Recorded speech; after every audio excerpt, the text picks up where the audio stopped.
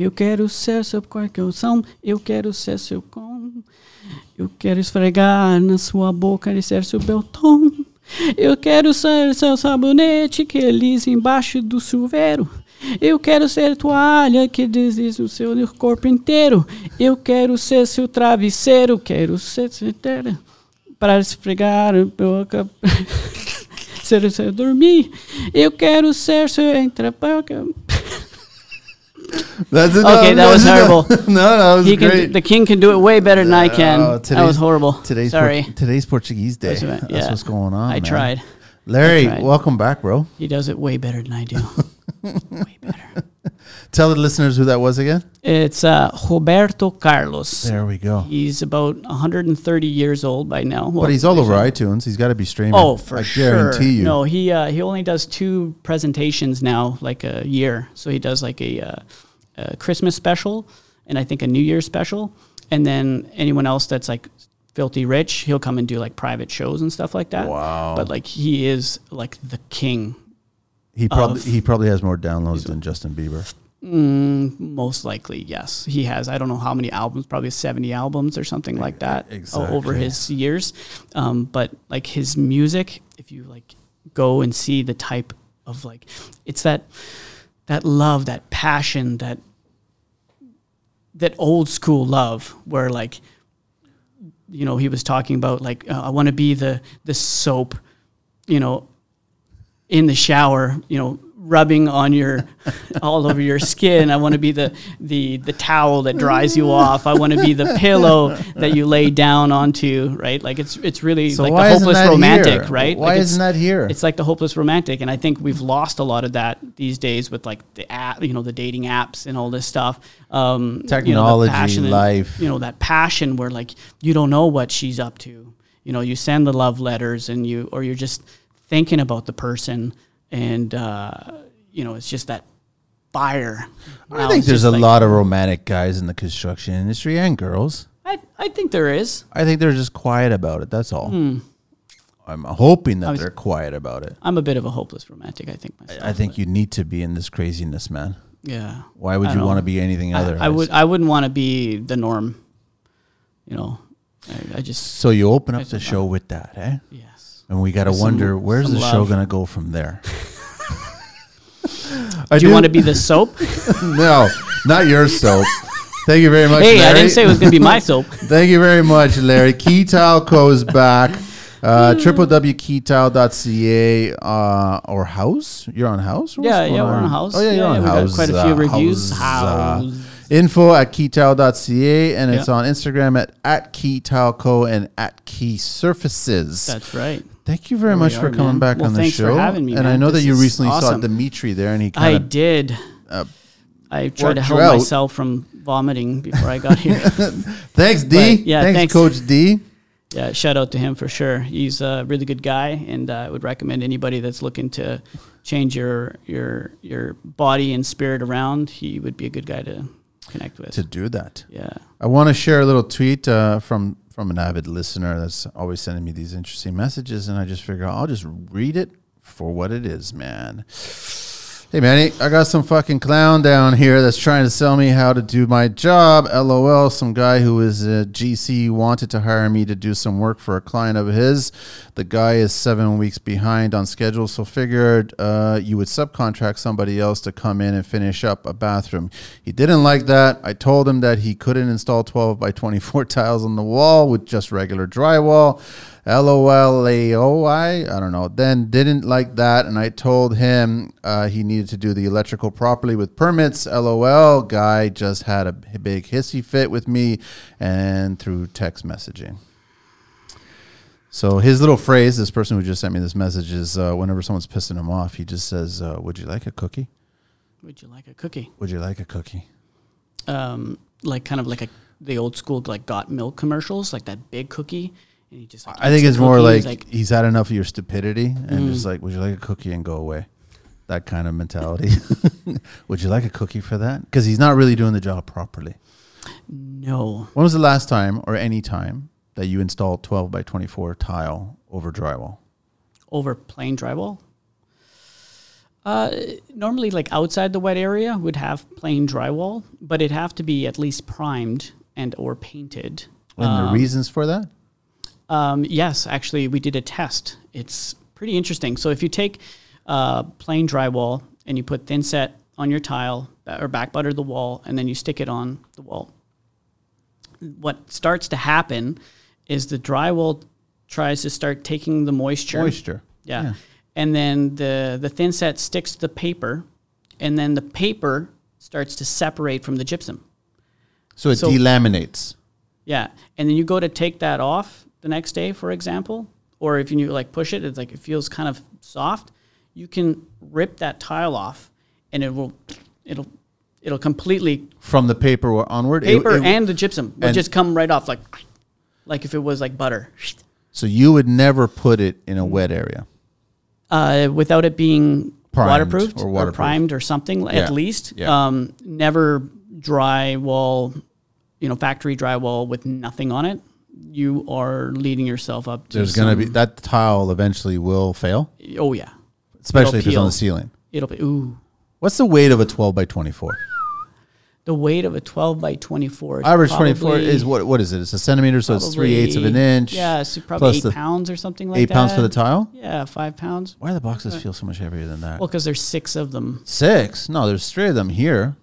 In Vancouver, there's 6? There should be 6 to a box of a 12 by 24. 5, 6 really? a box. Oh, yeah. And then what's it? Porcelain? Is it twice porcelain. as heavy with so the thin stone?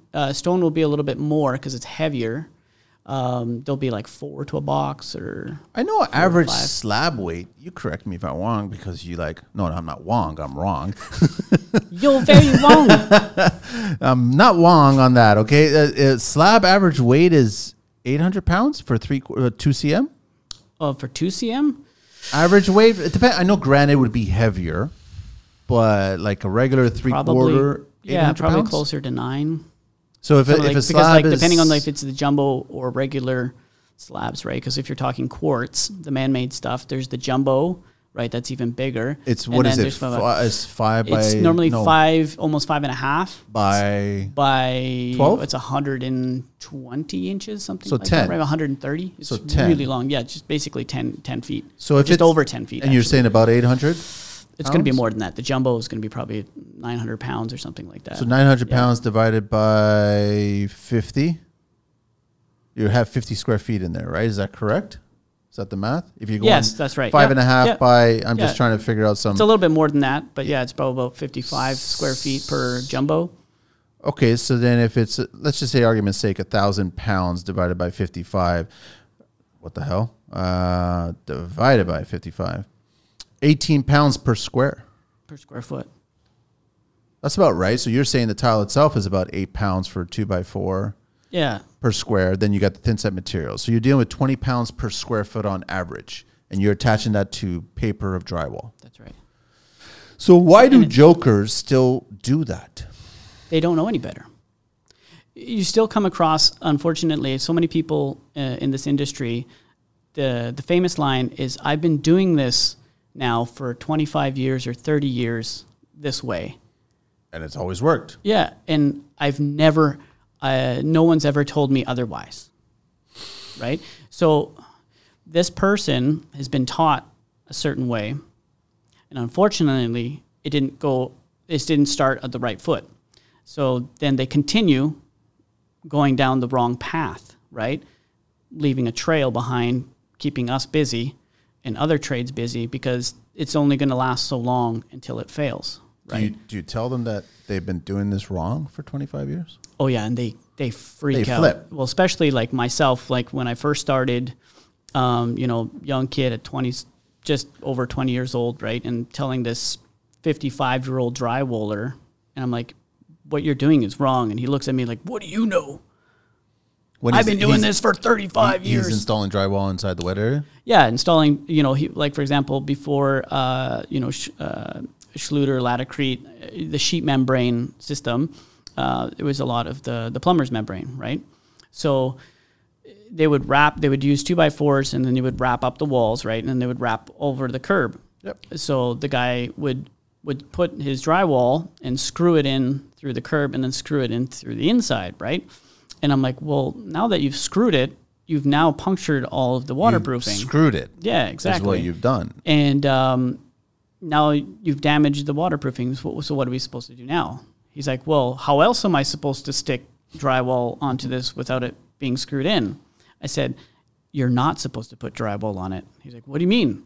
And I said, well, technically, we should, we would use lath. So you take the lath into the shower pan, and then I would make it like a kind of like a U shape, right? And then you would staple it to the outside, which doesn't need to, it's fine if you puncture it on the outside. Because you shaped it. Yeah, so then you shaped it, right? And then you staple it to the outside and kind of holds.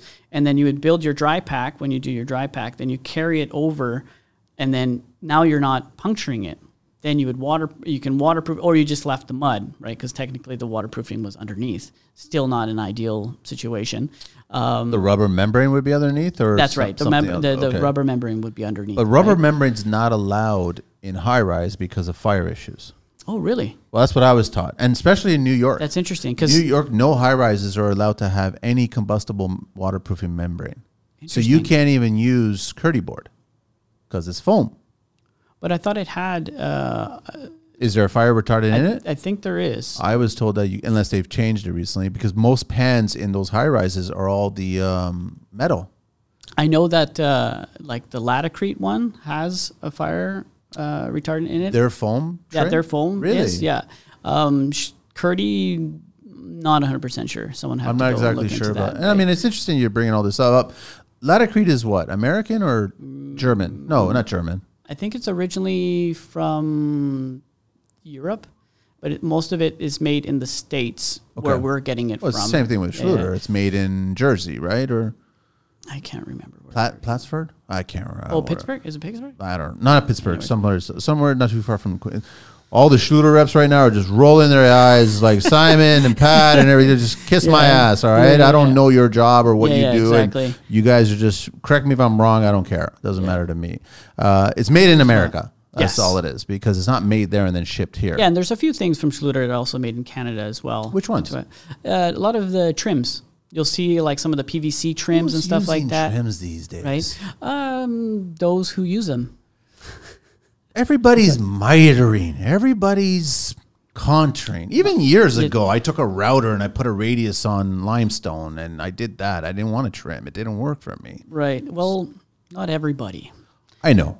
But I see a lot of tile guys, including yourself, mitering, you know. Oh, yeah. And the fine art of mitering. Yeah, well, we're not just mitering. We're mitering it like, onto itself, right? Like I had told you, I think last time. So, we have these details where like it's like a wainscoting or something like that. And then we have to finish it, and we don't have like a pencil or a trim or something. So then we, miter it onto itself and then put like a little piece on the top so that it's just, this one. You got to do a TikTok video and use that track. Eh? Oh, yeah? It's a work of art, that kind of bullshit. Because it is a work of, that's what I'm saying, is who's using trims? Like nobody's using trims. Well, regular folk. Designers don't like trims. No. I remember like the high-end designers, no, for specifically sure. going, get rid of that. I don't want that anywhere near my tile. They're like freaking out. They say like, I hate Kleenex. So they'll be like, I hate Schluter, right? Yeah. And then they're referring to the trim, not the waterproof. Exactly, right? She's like, I hate Schluter. Can we do something else? And it's like, well, yeah, there's all kinds of things that we can do, but what's in the budget? What does the client like? What does the designer prefer? We can give them the options, and then they can, they pull the trigger, right? What do you prefer? What do I prefer? So each application is a little bit different. So if I can, so normally the rule of thumb we use is if the trim can look identical to the tile, then we'll use the trim. So that's basically white tile. Pretty much. Right? Everything else, no. So generally, like white tile on white trim, we'll use. Aren't they now introducing color matching trim? Kind of. Yeah, they're trying to go like something that was told to me that I was told not to say anything about it? I don't know. I think Pat, Simon, I don't care. Well, I don't know. It would be, I guess you could order a custom trim maybe in the future. But the thing is, like, I don't know, that's a lot of work. And then I think most people in this industry, I find them a lot not super organized. So, like, oh no, next week I got to work on this job, or 3 weeks from now, and I've got to get, a piece of this tile and then bring it to them, and then they have to do a color match sample. Like, who's going to do that? Who's got time? There will be some, but I don't think that would be. I think the best bet is to actually just make a work of art on site and miter it and make it shape and make it. I think the whole idea is as if you took stone, especially if it's natural. Yeah. And bend it and shape it and form it to make it look like it belonged for this specific renovation. For sure. That's it. That would be awesome. The more that you add little details like trim or little accents or edging and all kinds of crap and whatever. Remember the good old days when a bathroom would have that little toilet paper holder or the soap dish holder, and you just cut a hole in the drywall and just put some, like a tube of caulking and just squeeze the shit. Yeah. That's it. You put it in there, and then when you demoed it, you took it out and had a glob on the back of it. And that was the extent of a toilet paper holder and a soap dish holder and all this other crap. And we're way beyond those days now, man. Yeah. Oh, for sure. Way beyond that shit. Way beyond. Now we're doing niches. But yeah, so if I have a preference, so it depends on the application. So normally I can, if you can miter it, if you can match the color, we'll use the trim. So that's basically just white. Right. So if it's not white, so if it's in the grays or the creams or whatever, so forget the trim. Because gray is difficult, man. It's very difficult. There's like a million grays. Yes. Just like there is a million whites.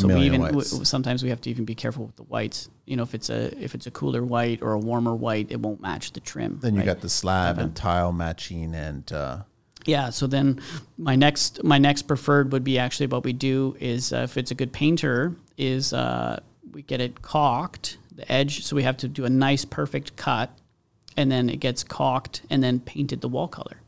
Oh. So that the wall color comes onto the edge, so then it's just kind of like one thing, and then the tile starts. Would you not need to prime or prep? Depending on the material. Okay, all right. Yeah, so normally they would, like if it's a porcelain, I normally recommend, so we scuff it up a little bit, and then they'll prime the edge, and then they caulk it, and then they paint it. Now it just becomes a lot of work for the painters. Now the painters tend to not like that option because then it puts it onto them. We still have to prep it for them, so we have to make sure like all of our cuts are perfectly straight and everything like that, because you can't have this kind of going on, right? Sometimes it can be factory edge, sometimes it can't be. But aren't all the porcelain tiles factory edge slightly beveled? Yep. Slightly beveled. Yeah, but sometimes it's not because a lot of times where people are wanting to do like certain layouts where like a grout joint goes like straight down the middle, through the plumbing. So then you have, and then normally it's like a 3 foot, standard is like a 3 foot shower. So then you've got, let's say 12 by 24s. So you're cutting both ends. Got it. So you don't even have a factory edge, but then you've got to cut them all both ends. You can't use a cutter because if you cut it, then you've got this jagged edge, right? Sometimes, depending on how well it cuts, you can take that edge and then put it in the inside, and then you give a little bit like a micro bevel, and then you have and then you have the factory on the outside. On the side. And then the painter has to come and do his or her magic. Then the third step is to miter it onto itself, right? Which I think is always the nicest. Right. And then if you can, then that would be another option. Those are basically the three options that you have that we tend to give, and then everything else is like, okay, yeah, if you want us to use a piece of trim. But I find when you use a piece of trim, it just draws too much your attention to that, right? It gets busy because it doesn't belong. Because there's too many elements on the wall. Then you've got your wall color, and then you've got this chrome trim, and then you've got this gray tile, and then you're creating this. So even like when we do transitions, right? Some contractors will like, oh, I want you to put a piece of Schluter at the doorways. Right, I'm like, but why? It's not necessary. You have your glued down hardwood. You've got your tile. Why do you want to stick a piece of metal between them? The only reason I would do that is if they're not on the same plane. Well, why shouldn't they be? Okay, there's a bit of planning, but I understand what you're saying. So let's say you're choosing an engineered hardwood for the exterior part of the wet area, the bathroom area, and it's, I don't know, 1/2 inch or whatever. And now you've got Detroit heat, and you've got porcelain tile. You're going to be about 1/4 inch, maybe even 3/8 higher. So then that's why you put the metal edge, because little Timmy's going to stub his toe, crack a toe off, and break the tile. Yeah. So what we do, we still don't use a metal edge. What would you do? So what we do, I can show you a picture after. So what we'll do is we got video now, so I can see it, and other people can see it too. So where the transition is, right? So for let's the wood. No. Where the transition starts between, so you've got your door frame. Yes. Normally it's about 3.5 inches, roughly 4 inches. Now, for the blind clients out there, where's that transition line supposed to be? Where's that transition line? So where does the tile start and stop, and where does the wood start and stop? It should always be half check under the door. Correct. So that when the door is closed, correct, you don't see tile from the outside, and when you're in the bathroom, you don't see your wood popping through, right? Exactly. And don't put it in the smack in the middle of the door jam, because that's not where your door is. Exactly. All right. So you have to see which the door swings. So if normally bathrooms, the door swings in. And so if you don't have your door frame in place, I always tell the guys, just imagine that it's got a half inch of drywall on the framing, and then you want to go 3/4 inch back from that. So basically you're 1/4 inch in from the framing, the door frame. Now that's normal if it's like 1.5 inch thick doors. Now some jobs are like 1.75 inch. Yeah, so then you want to kind of move that a little bit. So you want to do like 3/8 or something. Yeah, 3/4 is pretty good actually, but it's nice to have a professional sharing that little piece of information for. Yeah, and then if the door is swinging out, then you got to be on the other side of the frame and make sure you're 1/4 inch in from the frame. Now you have to do a bit of a judgment call, because sometimes the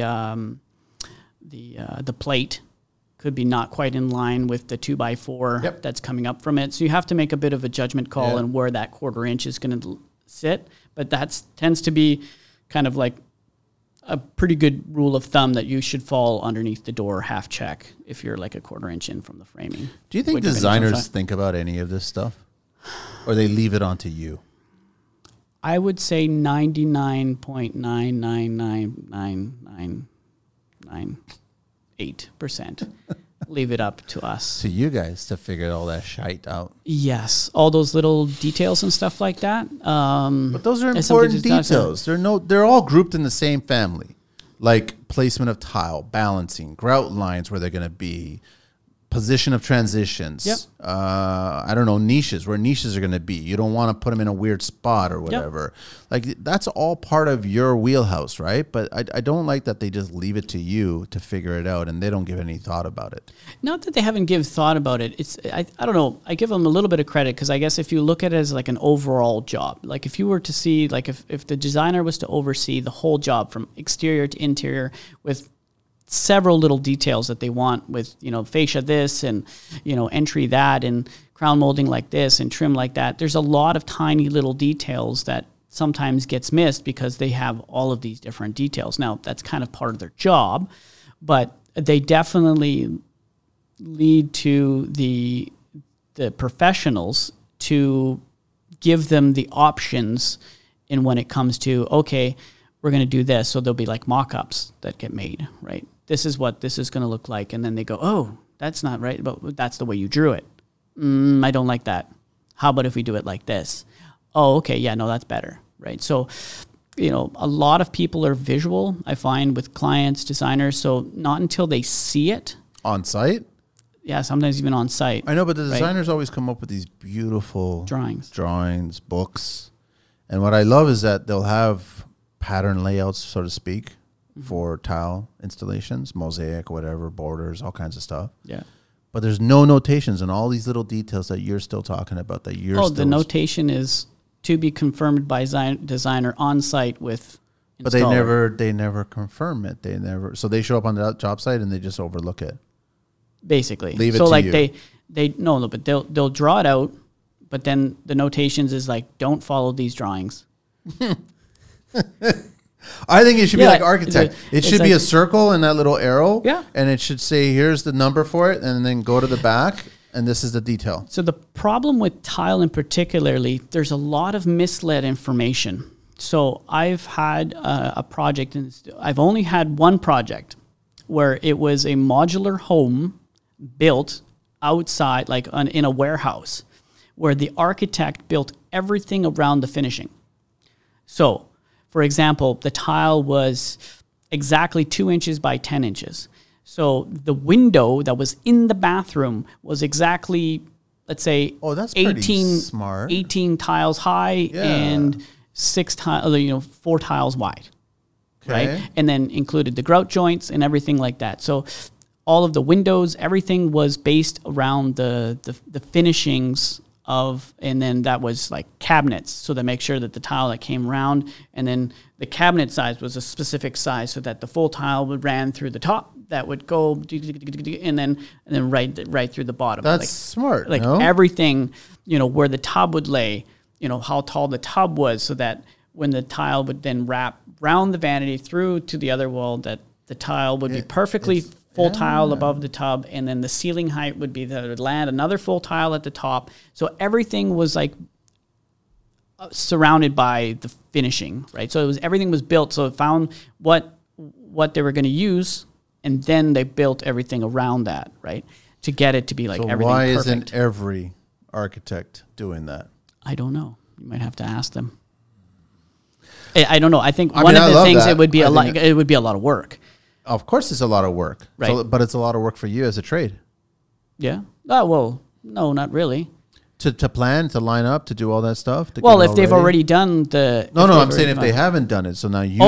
For sure. You do it from scratch, and now. then it becomes. Yeah, but if anything, if it's not the architect, I think it should fall off on the designer. Mm-hmm. They should do it and give you that book that's pretty that they've sold to the client. Also, the details. Where do we start? I think there's a little bit, I feel the sense of insecurity. It's kind of like, here's what we drew, but we're not exactly sure if this is actually going to work. So you let us know when you're going to start so we can go over it together and make sure that it's going to work. And if it's not, then we can figure it out and find something that will work. That normally happens? All the time. That meeting, does that eventually show up, that meeting, and they have that discussion? Oh, yeah. Yeah. Okay. So it's either on the phone. Some designers some are very comfortable in their own skin, so they're very experienced. So I could go and be like, okay, I'm here at the job site. This layout doesn't work, and it's because of this. We have a couple options here. We can do this. Okay, send me a picture. Boom, send them a picture. Talk on the phone. Okay, so what happened if we do this and offset that? And I say, okay, yeah, that'll give you. And like, okay, what's the cut behind the tub? Okay, it'll be 3 inches. And what about the vanity? It'll be full tile. Okay, yeah, I like that idea. Boom, go for it.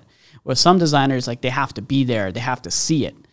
Where other ones, they can visualize it and they can talk to you over the phone with it. And now with the technology, sometimes you can do like a video call or something like that, right? I think they should always be there. If you're there, ideally, materials there, the room's there. To me, it doesn't matter. As long as they can sign off on it and yeah, there's not a whole lot of signing off. No, but I mean, they should. There should be some kind of construction's collective, right? So why not the whole team be there to discuss an objective? I think that would be in an ideal world, but I don't think we really live in it. And I think the reason is because everybody's so busy running, right? So maybe I would, I'm a little bit generalizing, but, taking more than you can chew. So then this designer or this design firm has 30 projects on the go. And just imagine every other day, they would have to go to site to do this. And you know what I mean? Like, and then a lot of these designers are other cost plus, or they have, the project, do a new build. It's $50,000, $100,000, whatever it is for their fee. And then they allocate like X amount of like site hours, and they don't want to like go past that so that it doesn't, I know. So they're succeed. So there is this the buck to you, and we don't have site hours. We don't have additional hours. Like, this is my argument. Yeah. I've always argued about architects charge, engineers charge, designers charge, the for contractors. Site visits. Contractors never charge. Nope. Never allowed to charge. And on top of that, when there's kind of some kind of deficiency that is completely not your fault, right? We did a deficiency last week, and the PM, he just wouldn't answer the question. Trudeau was on the site. The project manager. No. Why wouldn't he answer the question? I don't know, because he knew what I was trying to get at, and the question was very simple. So it was a very large house, and they did an addition to the kitchen. So they added to the kitchen, and then there was a transition between the old house and then the addition, right? So we had one of the tiles start lifting, which I found was strange. I had a picture of just a close-up. On the old side or the new side? Well, it was probably right on that transition. So my question was, And like all I had was this picture of like this thing that was like, I don't know, like a hard 16th above the other, but it was just this one corner. And then the first thing from I remember, we did the project about 3 or 4 years ago. And the first thing I remembered, I said, that's the transition. If I'm not mistaken, that's the transition between the two buildings, right? So I said, that's very interesting. That shouldn't be like that. Is it the transition between the new and old? You know, all you could hear is crickets. Because we know the answer. Can you just go and fix it? Yeah, I can do that. But can you answer the question? Is it the transition between the two, the new and old? Okay, fine enough. I'll go there and we'll fix it, right? So sure enough, I go there and it's exactly where the transition is, right? So we fixed it. And then I was like curious. I'm like, well, yeah, I see that it was the transition between the new and old. I said, what did you guys do to put them two together? And he said, super glue and bubble gum. They didn't mechanically fasten like the nucleus. I'm not sure, but his answer was super glue and bubble gum. I said that was his legitimate answer. Well, I guess he was trying to be funny. I'm like, and I was like, well, really? Well, that's too bad. Well, next time you should use Hubba Bubba because that's going to be a little bit better and a little bit more flexibility in that. And then he's like, oh yeah, wait, we used some duct tape too. And I said, well, maybe you should use tuck tape. It's a little bit stronger. And then he never gave me a straight answer. He just never gave me a straight answer. Does he not realize, like, okay, old house settled, it's completely stable. New house, brand new wood, plenty of moisture in it. Yeah. 2 planes are going to move. And the other thing is, too, so we went to fix it, but what's happening, too, is since they are two separate, it's bending a little bit. Oh, is it really doing that? It's bent a little bit, right? So then when we put the tile back in, even though we took out all the thin set and stuff, the two corners are just a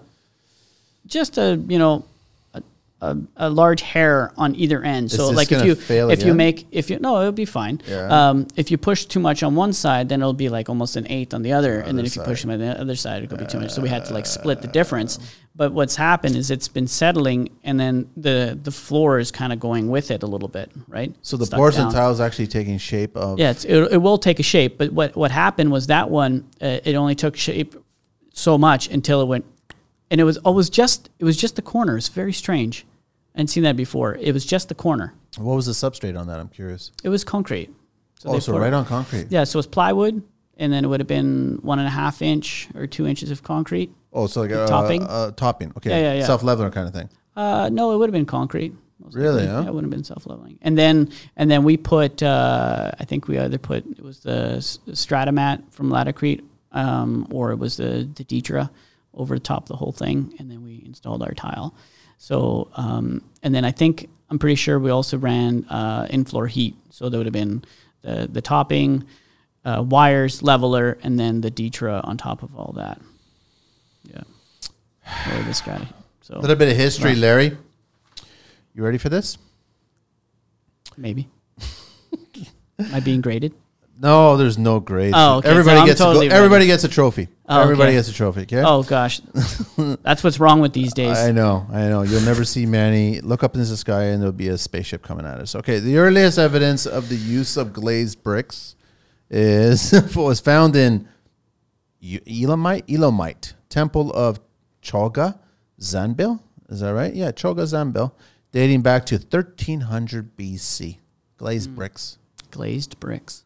Must have been a few Portuguese there at the time. Glazed and colored bricks were used to make low reliefs in ancient Mesopotamia. What? Yeah, most notably in the Ishtar Gate of Babylon. 575 BC. Wow. Can't even fathom these times in history. Early uses of tiling for decorative flooring has been found in the ancient remains of Calabanga. Yeah. Everyone's going to just send your letters to Manny. I won't read them. India and Balakot. Mm-hmm. Balakot and Pakistan. Yeah, in Asia. Yeah. Smooth and polished stone was used for flooring and swimming pools by the Sinhalese. I'm so glad you gave me like my version of how you pronounce this because I'm butchering this. Kings of ancient Sri Lanka in the 2nd century. These uses show fine workmanship and close-fitting tiles, which are evidence of remarkable advanced techniques and tools. It's amazing. They can't even do that shit today. I know. I was, just about to say that I think we're starting to get, we're like on the down. We're trying to make things of it. It's Pampered? being smart. I think we're because the power of technology, we don't really have to research and we don't have to invent. We don't have to, it's like, oh, I don't know how to fix this. I'm going to look on YouTube. Thought right? process. And then there's no thought process, like the mechanics and like, a good old friend from Cambridge, I found out, 40 some odd years old, he passed away. He OD'd. It was an old friend. Yeah, not even 47. 40, he would have been, probably 45-ish. Wow. It was a good old friend of the family's. That was my cousin. He was such a nice guy, but he was very smart, and I think that's what kind of got him into trouble a little bit. He got into some heavy drinking and stuff like that, but like the kid was 12 years old. They had, he wasn't drinking then, by the way, but you can see like how special he was. Like at 12 years old, he took an old Volkswagen Rabbit that had just been in a terrible accident. Okay. And he was able to get it going again. And then he went for a joyride with my cousins, driving this like Rabbit that wasn't working. And then he got it working. And then he built like his own go-kart. So he grabbed like an old lawnmower that wasn't working. He welded and built the frame and stuff. He put the lawnmower engine on it. And next thing you know, supposedly there used to be an old gravel road because they used to live on a farm. And he'd be ripping down the hill. He'd come into their driveway and, doing donuts. And, they would come out like, what's happening? He's like, yeah, woo. And they're like, what's this? He's like, I just made a go-kart. And he was going around, and he was really smart. He could take stuff and build things with it, right? He did stonework. He did rock walls. He could do brick. He could do masonry. He could do patios, and like he was very talented. But he had a vice. As he grew older, right, and then his late teens, he kind of started drinking a little bit, and then when he was legal, it was almost every day, and then it kind of went into this cycle, and then he was kind of like working to keep up to his vice. So like he was the type of guy that you could never pay him before the job was done. Because he'd be just consuming it. And then he would consume, unfortunately, and then it consumed his life. He just slowly got worse and worse and worse within the last 2 years. Why did he turn to drinking? I'm not sure. But it wasn't like, okay, have a beer after work. It was like, drink until you can barely walk straight, right? It's very unfortunate, but I hear these stories so much in this industry with these people, that have these addiction problems, and they're so smart. You know what I mean? They have all this potential, but it just gets blown away. They're thinkers. Right, they are, and I think that's a little bit of a problem with their vice, because they're thinking, they're overthinking, they're constantly thinking. It's almost like they want to like numb that down and be away from that, for to be able to kind of break away from their thoughts, and then they get into this kind of bad cycle, right? And sometimes when I try to have some conversations with some of these guys that they're young guys, and they're asking for money on the street, and I said, like, what are you good at? What do you do? He's like, oh yeah, I'm a carpenter, and I'm a really good framer actually, but I'm in between jobs right now, and it's really tough, and I'm just trying to hang in there, right? But you can tell like their hands are swollen. So they've been, probably bad drinking problem and stuff like that. Generally the swollen hands are purple and stuff like that. And you can tell that they want to kind of get out of this, but they're in this hole, right? And only if there was some kind of, like, I know the government tries to do it like by, giving them food, try to give them some shelter and stuff like that. But I think if we can to come up with a support, right? Something that people can come, they can talk, right? Get some hugs going on, get some deep thoughts going on, like, and showing that like you care, and like but the majority of people and like don't. Step by step, like baby steps, like this is the type of thing that these people need to be able to get out of that destruction mode, and to be a good tradesman, to be a good person, to be part of this, blood-sucking society, but in a good way, right? So that, this gal or this guy can be really doing wonderful things, right? Like a lot of these people they're artists. Like they're really good at what they do. The sad thing is that the majority of people do not really care about helping. Everybody is stuck in their own little world, man. Everybody is stuck in their rat race, right? So why do I want to help this person or that person or whatever, right? That's the majority of people. I see what you're saying. Trust me, there's so many people that probably would do so much better in our industry or any industry, but I think that the mostly people don't want to. They think they're helping. Mm-hmm.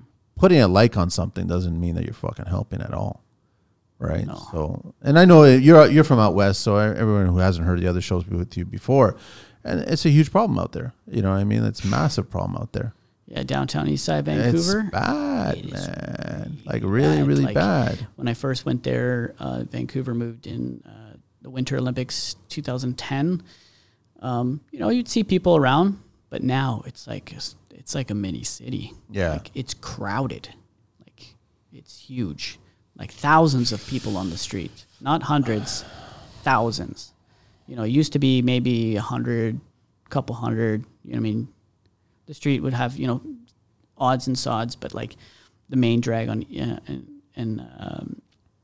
East Hastings, there's thousands of people.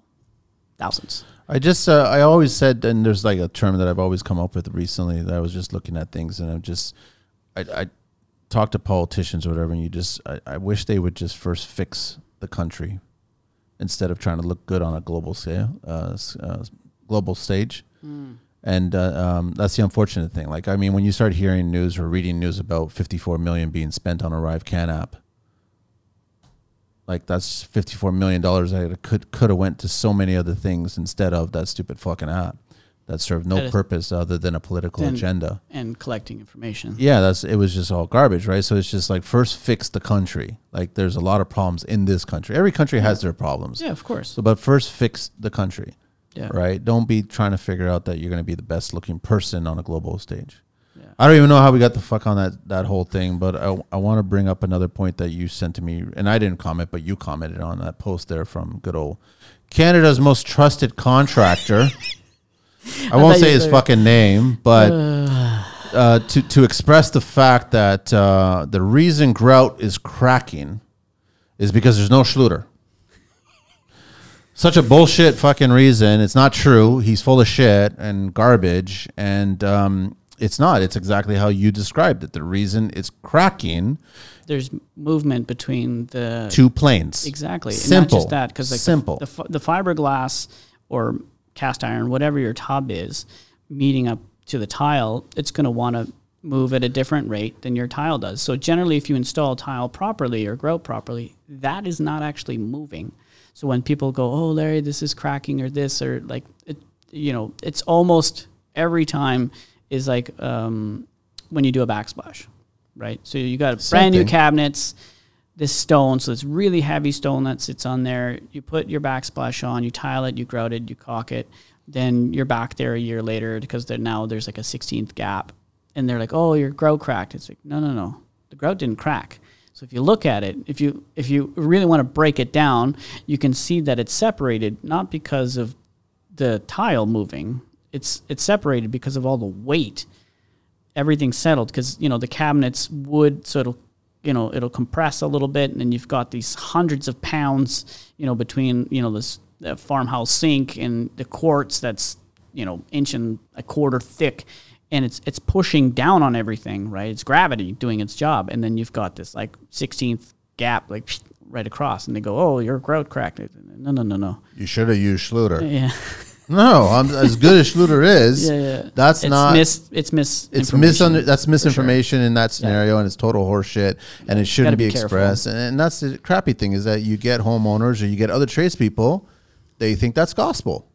Yeah, and it's not. And he's not a preacher. I'm sorry, but it's No. just not, right? So he's just reading cue cards and that's it. And it's bullshit. So you got to really understand it. There's a reason why as far as I know, every company that produces grout produces a matching silicone version of it for that purpose. Most of them, yep. So you can use a flexible material Correct. in that plane because you have, I guess, a perpendicular or two different planes and you're moving. That's all it is. Yep. And you've got flexibility in that silicone, color match, and you won't see a gap. And surprise, surprise, I didn't use Schluter behind that. But I would have used Schluter behind that, but I'm not relying on Schluter for that particular purpose. That detail, right? Sure. And these are little things that we pay attention to. And you've done this several times with tubs. You fill it up with water when you're securing the tub, right? So you're putting what you think is going to be the most amount of weight. Exactly. So and you may not think the tub is moving, but it is moving when you put all that weight in there. Water has weight. Yep. Right. So it's like you need to add that weight, install that tub, make sure it's fully secure underneath. It has whatever, the foam or the concrete or whatever. You're gluing it properly with Portuguese luck there on the feet or something, like all that crap. It has to be in the right position. And then apply your tile on the walls. And then leave that gap and make sure that gap is clean so then you can run the silicone. And an ideal world even too is when you go to caulk, that's actually full of, you bring your rubber booties or your swimming shorts and it's full of water when you go to caulk it. So it's at its lowest point, essentially. What will happen generally is when you drain the water, it'll kind of have like a little bit of like a mini bulge. Yep. So then when it goes to stretch again, it goes flat. And then when it empties out, and you get a little mini bulge. So all you new trades that are doing this for the first or second time, show up with full swimming trunks, no banana hammocks. All right. Make sure it's like proper. And bring your wings just in case you don't know how to swim. But I thought it was funny that he did that post. And I was like, this is the definition of being a joker. I'm just sorry. But you got a large voice, a large platform, and you're giving them wrong information. I laughed so hard when I was watching that. I'm sure you weren't the only one, right? But it's just like, this is bullshit. And that's what I keep on asking. All I'm asking for is a fair representation of the construction industry.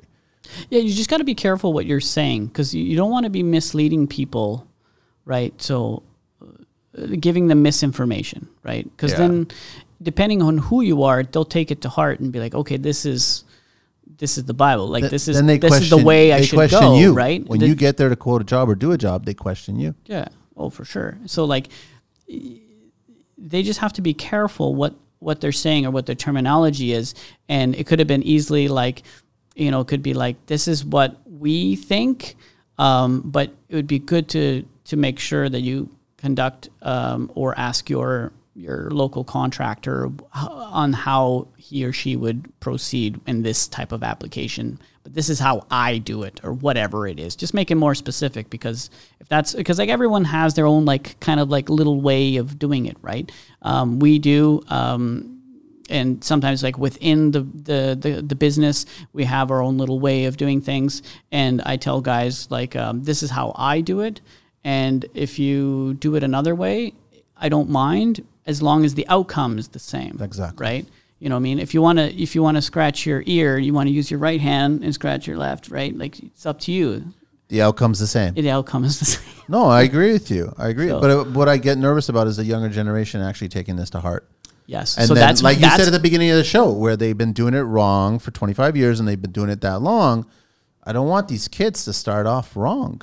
Well, that's what the problem with the YouTubes and stuff like that, right? Because then they think this is the Bible. Okay, well, I need to learn how to tile, 101. I'll go online. Oh, this guy, Billy Jean, is doing some videos, and he seems to know what he's doing because he, sounds like a great radio voice, and he knows everything. And you take the trowel and you do. Sounds legit. It's so legit. Follow me, subscribe. Exactly. You know what I mean? Yeah, and the information I gave you was just horseshit. That's all it was, right? Make sure you click on the sponsors. So that's enough of that. But are all the brands not good? Like they're all good. You can't say that Laticrete's better than Schluter. Schluter's better than Laticrete. Like they're all they're all creating good products. I look at it like the different trades. So everyone has their pros and cons, right? So we're not married to anyone in particularly. So we use different products for different applications, which one might excel more than others, right? So sometimes it's even in their marketing, right? So a client or a designer will ask for something in particularly because of the way that company marketed, and then so they've got it that route, right? So it's like, well, we don't have a way to defer them to use something else because, well, it's already sold, right? So there's the marketing, there's the functionality, there's the cost, there's so many different things. There's no right or wrong necessarily, but you just got to make sure that whatever you're doing, it's, tested the tell of time. So like when we do projects, we always try to think in long run, because we always want the least amount of deficiencies at the end of every project, and in 2 years, in 5 years, in 10 years, right? Very rarely do we get called back. And normally it's like something small, like grout had cracked or something like that tile, like I told you. But it's like 99% of the time, it's because the house is shifted, it's moved, it's settled, it's done something. There's nothing wrong with what we have done. It's just the natural elements of and the occurrence of what's happened that, so that's why, like, sometimes with clients, like, some people, it's a 1 year warranty or 2 year, or, or the minute they walk away, like the warranty's over. We tend to warranty, like, especially for the people that we do a lot of work for, contractors or clients like that, like, it's pretty much for life. You know what I mean? Like, give or take, unless it's something that, like, they did, dropped a anvil on their tile floor and they broke it, right? So homeowner use or whatever. Yeah, I'd be like, oh no, it was like that. It's like, Yeah. I can tell it's an impact, right? Like I'm not rocket science, but like I can tell a bottle of wine has now hit this because there's, red stain all over the grout over here. Yeah. Right. But it's very interesting in how we come across all of these things. Like, just last week, I was brought in to a job that was done almost 7 or 8 years ago. Okay. Your job? No. Okay. It was actually a job that was done by another contractor. So this job done by this other contractor, they did this beautiful. It's a big kitchen. They did this beautiful kitchen with limestone, 12 by 24 offset. They ran the in-floor heat everywhere throughout the kitchen, and the clients told me, like, okay, since day one, only part of the floor worked in terms of like the heat, right? Okay. And then the other part wasn't working. I'm like, well, that's very interesting. 2 separate lines? Well, I said, I'm going through the process. I said, well, it's either, if it was one line, it's either it's all working or nothing's working, right? So the fact that one part was working and the other part was working was, okay, there was 2 lines used, right, to make up all of the area. So I'm like, okay, there's 2 kits. So that's number one. Then I opened up the thermostat. So this is after the new heat specialist has been there, and then the electrician and the contractor that had been there already. Okay. I'm getting very interested here. I'm curious. Yeah, nobody could figure out what's wrong. Okay. So my next step is, okay, well, might sound stupid, but are they actually both like connected? So I went to the thermostat, and because the thermostat was in a bit of an awkward place, just the way it was set out. So I opened up the thermostat, and I can see the 240 coming in, and then there was another hard line going out. And I said, okay, well, it's not actually attached. I don't actually see the actual leads from the kits coming to the thermostat. So what does that mean? There's a junction box somewhere or a relay, right? So I pull out the cabinet. I look. There's a junction box, but then it looks like it leads to the crawl space. I said, is there a crawl space? He says, yeah. So I go into the crawl space. I get there. I find the junction box. I could see the wires coming in, the leads coming into the box. I open up the box and I look, and I'm going through the wires. I see the relay, and I'm fishing through the wires. I see 2 of the leads hooked up, and okay, and I'm trying to find the other lead, and I managed to find the other lead, and then I grab the other 2 of the lead, and I look at it, and the 2 wires are right here. And I'm like, well, if they attached it, it might be working. It might be working. So this is after these 3 guys couldn't figure out why it wasn't working. So I go and attached it, close up the box. Okay, turn on the, put the power back on. I throw the thermostat back on, and then obviously it starts calling for heat. And I said, let me know if it's working after, right? We cranked up the heat, let me know today. And then obviously I didn't hear from them. Everything It takes a while. It doesn't take that long, but I didn't hear back from them, and everything is back working. But so the electrician forgot to connect one of the leads. So there's 2 lines. Yeah. And then he never hooked up one of them. And the 3 of them went there to go and take a look at it, and they couldn't figure out. They just assumed. They just figured everything's brought to the box. So everyone was pointing at other people. The contractor pointed at the electrician and said, you did something, you did something wrong. And the electrician pointed the tile contractor, and you probably damaged something. And then the new heat guy comes in and goes, well, thermostat works. Everything's good on our side. Okay, see you later, right? So like the product itself is there and it's working.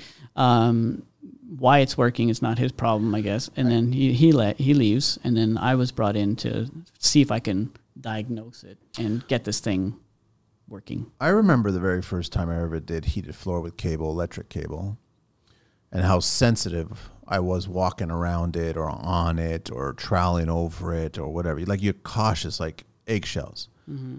Those cables are fucking tough, man. Like, they are now. They're stronger. It's different sheathing. At first they were, it's coated. The coating is thicker. Yeah. Yeah. So, I mean, it's pretty durable, tough. And yes. It can take up a lot of pain, right? It can. So, I mean, it's just, it's funny that the sales and everyone's just pointing in that situation there, huh? Yeah. Really, but that's construction. Nobody wants to admit. Everybody wants to point. Right. It's so much more honorable to be like, look, let's figure it out. Yeah, or just I'm not sure, or be honest, I messed up. I need help. Let me know what I can do, but I've gone as far as I can. Whatever it is, just own up to it. Especially when you make a mistake. Like, it's just so much. It's so much more honorable just be like, look, I messed up, or I think I messed up. Let me know what I need to do to pay or get somebody Simple here to figure it. Like, that's going to go a lot further. Instead of like pointing, it wasn't me, blah, blah, blah. Like, I don't know. It's just the honesty thing sometimes goes out the window. And I think it would be so much better to be honest and be based on that. And even if you're going to lose money on the whole project because of the honesty, I would rather pick the honesty. More work. I would pick the honesty because in the end, the client will see that, or the contractor will see that and be like, look, these guys followed through even though they messed up. That wasn't even your job. No, of course not. So you were just asked to go there to figure it out. Yeah, because they just couldn't figure it out. The Columbo of tiling, eh? So you're just like walking right in there and figuring out the crime. Yeah. That's all. OBC talk, Larry. Mortar mixing. Cementitious material must consist of 1 part Portland cement to no more than 4. What does they say? 3 to 5. 3 to 5. Okay. Of aggregate. 5. Right. 1/4 part lime by volume. Yep. Ceramic tile applied to a mortar base must be thoroughly soaked. True or false? You can. It's definitely better if the tiles are soaked because then the thin set won't evaporate. Dry. Yeah, it won't just dry as fast. And it's more for actually just working time. So when you're working with the ceramic tiles, if you need to shift them over a little bit when you're doing a brick pattern, you're kind of a little bit off, or you need to shift it a little bit. If they're soaked, then it gives you a little bit more working time. If they're not soaked, even if you've back buttered them, you go back in 5 minutes, it's like concrete. Like I know. It's just dry. Because ceramic is so porous. Yeah. Right? So ideally would be to soak it. You don't have to have it soaking for hours. You can literally, like what I do is you just take a handful of it in a bucket and you just dip it just to get some moisture at least. And then you put them up on the wall, after you back butter, and then you put them up on the wall and you're good. So if the homeowners see, one of the tile assistants, junior guys putting a bunch of tile in a bucket of water, it ain't because he just rolled a big fatty. He's actually knowing what he's doing, right? Or she's doing right now. Well, he could have still rolled a big fatty. He probably did do his fatty. He's probably doing it, which is great. As long as he smells like oranges instead of weed, it's all good. Mortar shall not be used for application of plastic tile. Plastic tile? Adhesive shall be used instead. Yes, of course. Yeah, I've never seen plastic tile, but maybe they're referring to like an LVT or something like a vinyl. Like that, exactly. Or adhesive must be applied to the finish coat or brown coat of plaster. Steel troweled to an even surface or to a gypsum board or even surface masonry. Huh? Brown coat of plaster. What's Adhesive. that? I guess when you're applying it to drywall or brown coat, base coat, Never heard of that before. gypsum board. Brown Or I guess they're coat. saying to apply it to the actual substrate instead of to the tile when it's an uneven masonry surface. Okay. That makes sense. Yeah. All right. That's a little bit of OBC there. Sounds good.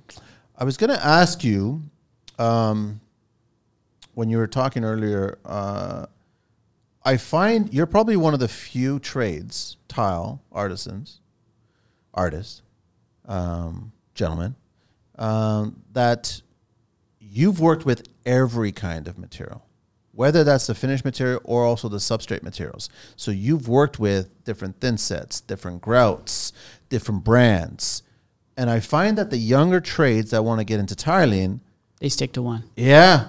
Yeah, they totally stick to one. It's And like I they're think married. I think that's a mistake, because like you said earlier, if you get a job and the jobs will get bigger and bolder and more difficult, you're going to come across architects and designers that are going to be religious. Like I've heard about this in painters where you have to sign a document that you can only use Benjamin Moore. Yeah, or 4-1 ball. Or Primer, 4-1 ball, all, whatever. or for a fair Yeah, ball, yeah. exactly. Or So it's the Sherwin same thing or with whatever. tiling, right? Yeah. So if they come in and they go, listen, here's the book, Yeah. here's the product, we want Laticrete, we want Schluter, we want Mapei, Yeah. and it's only specific those. And if you're that one go-to trade, and for the 5 years of your career of tiling, what are you going to do? Are you going to go against them, or are you going to try to learn? I think it's better that you start experimenting and trying working with other brands. Don't you agree? It would be. So that, I think, where we've got today is because of the experience, right? So we're trying new things, and reps coming out to us, hey, try this, try a bag of this, try a bag of that. Under these circumstances, try to apply this before you do that, and so on and so forth. And then over the trial of time, we find out what works and what doesn't.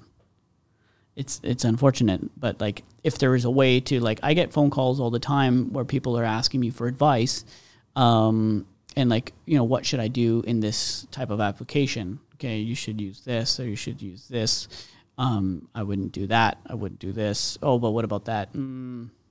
I've never done that before, so I can't tell you. I can't tell you. Yeah. You know what I mean? So you sticking to just one and one only, I think you're restricting yourself in getting the best possible results for your job. Knowing what to use for the best possible results from your job is only going to be given to you in two ways. Somebody telling you, or you finding out on your own, right? Something going wrong. The hard way. And, we learned the hard way over the Why not over practice? time, right? Practice, man. And then now we've kind of like, okay, depending on the applications, prep and so on and so forth, the different materials. There's even tile that is like resin based.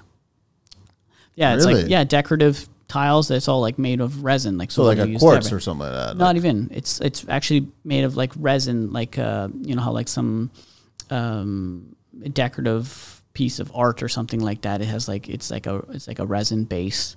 So we've had tiles that are resin based. Glass, ceramic, obviously all kinds of stone, quartz, porcelain. Sometimes it's a composite, like it has like an acrylic backing, right? Some of these slabs and some of these material have like they're laminating a piece of stone to an acrylic backing. Yeah. There's also ones that attach it to an aluminum backing. Yep. Right. So what do you do then? Right. How so do you adhere aluminum Exactly. to a substrate, and you're using cementitious materials which are not designed to be absorbed into aluminum because aluminum has no Exactly. pores. So you got to figure all that shit out, right? Right. So it's a bit of a learning curve, right? But unless you find out what works or doesn't work on your own, then you need to ask somebody, right? So it's interesting because I think that if you go to the sales reps, and I always tell them, listen, first thing when you want to do, sales reps for the most part are not us. They're not, most of them don't come from the trade. okay. Most of them don't, right, is what I'm saying. And they would do a huge service to all the up-and-coming new tile installers if they didn't sell us and actually taught us. So just took this product and go, listen, guys, here's a product, try it out, install something. It's great for this particular stone application. And then try it out at home or try it out on a smaller job site with a client of yours that you feel comfortable with and get that experience and work with that product. You know what I'm saying? Yep. Instead of having that one lane, I only use this, I only use that. I mean, that's why I'm a little nervous about any trades that are only one color tool. You know what I mean? Like they only die hard, they live with that, and that's it. I think in tile installation, you can't do that, man. I think you have to have an open mind and be willing to try other products. I think so. And you have to be, I think, not just open-minded, but I think you have to be willing to accept or ask for help when you actually don't know. Yeah. Like, don't just assume. I find that over the years of being in business, the worst thing ever in any situation is assuming. Assuming what product to use, assuming that the client's going to like it this way, assuming like the designer's going to want it done this way, and the contractor is going to want you to be at this time, at that time. Assuming. 9 times out of 10, when you assume, what happens? Then you assume the responsibility of the choice that you make. And when you do that, then you got to own up, right? And then when you assume, sometimes you're lucky. Most times. And you're lining up. And but most of the times, you assume and fingers are pointed at you. Yeah. So give you a quick little example. We had a new house built, had a concrete border made to put a tile inlay for the entryway coming from outside. So the client says, okay, the tiles are, and I said, I need to know exactly the size of these tiles so that I can tell the guys framing forming the concrete that they do it perfectly so we can get, 3 full tiles this way and whatever, how many tiles it was going to be the length, right? But I need to know exactly, like you need to tell me to the 16th so that I can calculate it properly and then give these guys accurate measurements, right? Yes. So client doesn't give me accurate measurements. I give them the measurements that they need to do it so that it can be done. What happens is my guys assumed that they want to do the grout joints all the same. So we have like a 2 mil grout joint this way, both parallels, right? Both axes. But what happens was that since the tile, it was supposed to be, the client said it was 8 inches, but it was actually like 15/16. Okay. Right? And over the distance, well, you lose a 16th. Over. And the tiles are only 8 inches wide, right? So a 16th. By the time the 4th tile, you're a 1/4 inch. And then so on and so forth. So you're like, by the time you get to the other end, it was like an inch gap, right?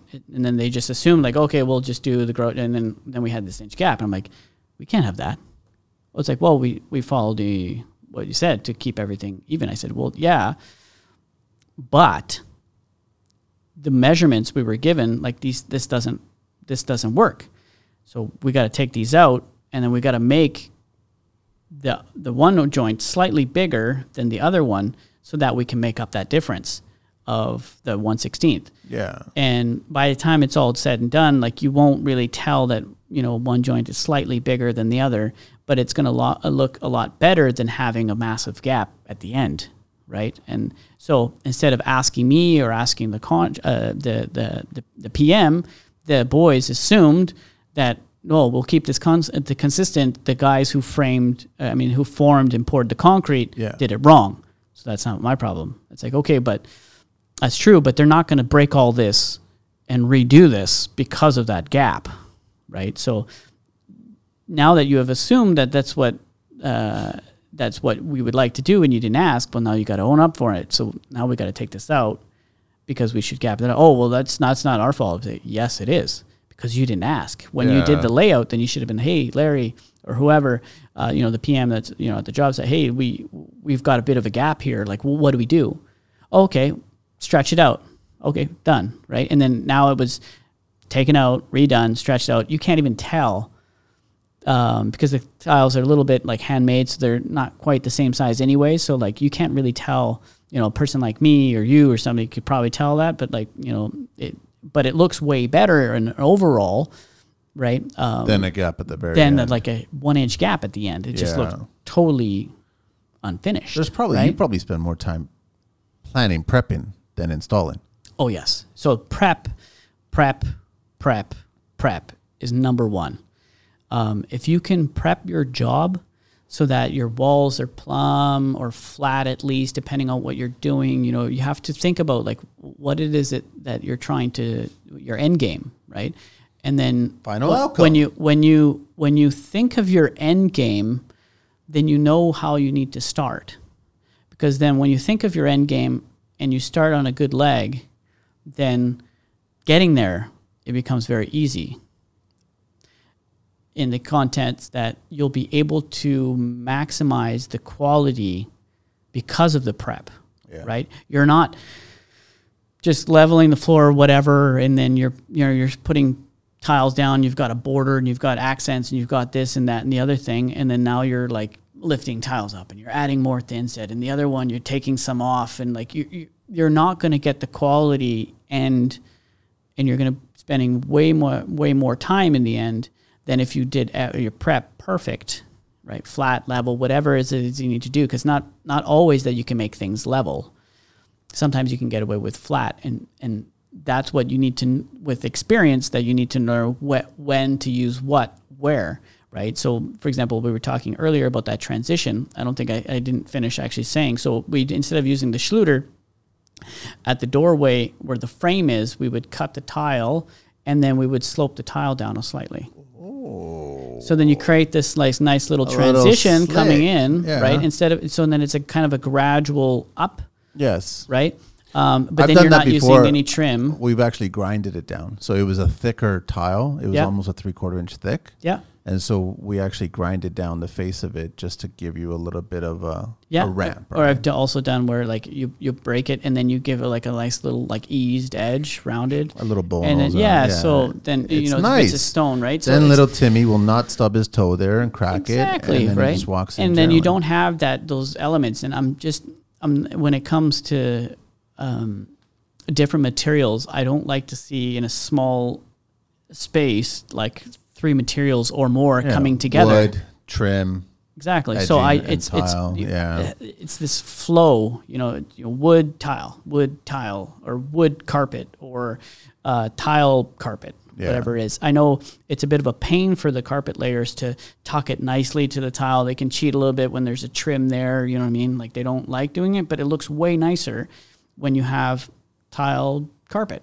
Right, you got an ensuite, and the clients have preferred carpet in their ensuite bedroom, and then you've got this beautiful transition that's just tile carpet. Right? You don't have a piece of trim between them. There's no. I agree. There's no necessary. I'm sorry, Schluter. That means one less trim every job. But like that's my personal. Those trims are fast becoming the A track of tiling. Like, when it comes to like a spec job, yes, where these little details are not really necessary, then these trims come very handy, because then the tile setter doesn't have to cut perfectly at the door. He can cheat a little bit, and then it gets kind of grouted in, and then the hardwood guy can butt up to that that trim. And if he doesn't need to be very good either, he can just caulk that. So they have a lot more forgiveness when you use the trim. Same with going up the walls and stuff like that. If your cut's not perfect, it's fine. The grout will kind of cover it between the trim and the tile. And then you don't need to worry about these minor little details where, you're doing a niche and it's all trimmed out. Where like if the niche is mitered and stuff, the guy's going to take time. He's got to miter it. He's going to polish it out and get it all nice and clean, right? But like when these guys are building these spec homes, like it's budget, right? I had a guy that asked me, he's like, oh, so hey Larry, what can the price for per tub? And I'm like, okay, well, we normally price this much. And he's like, man, that's like more than double than what I would normally pay. I'm like, well, then go ahead and use the other guys, because we're not the cookie that you're looking for. Right? I'm going to change that trim to, I think the trim today is like the equivalent to stucco over ceilings.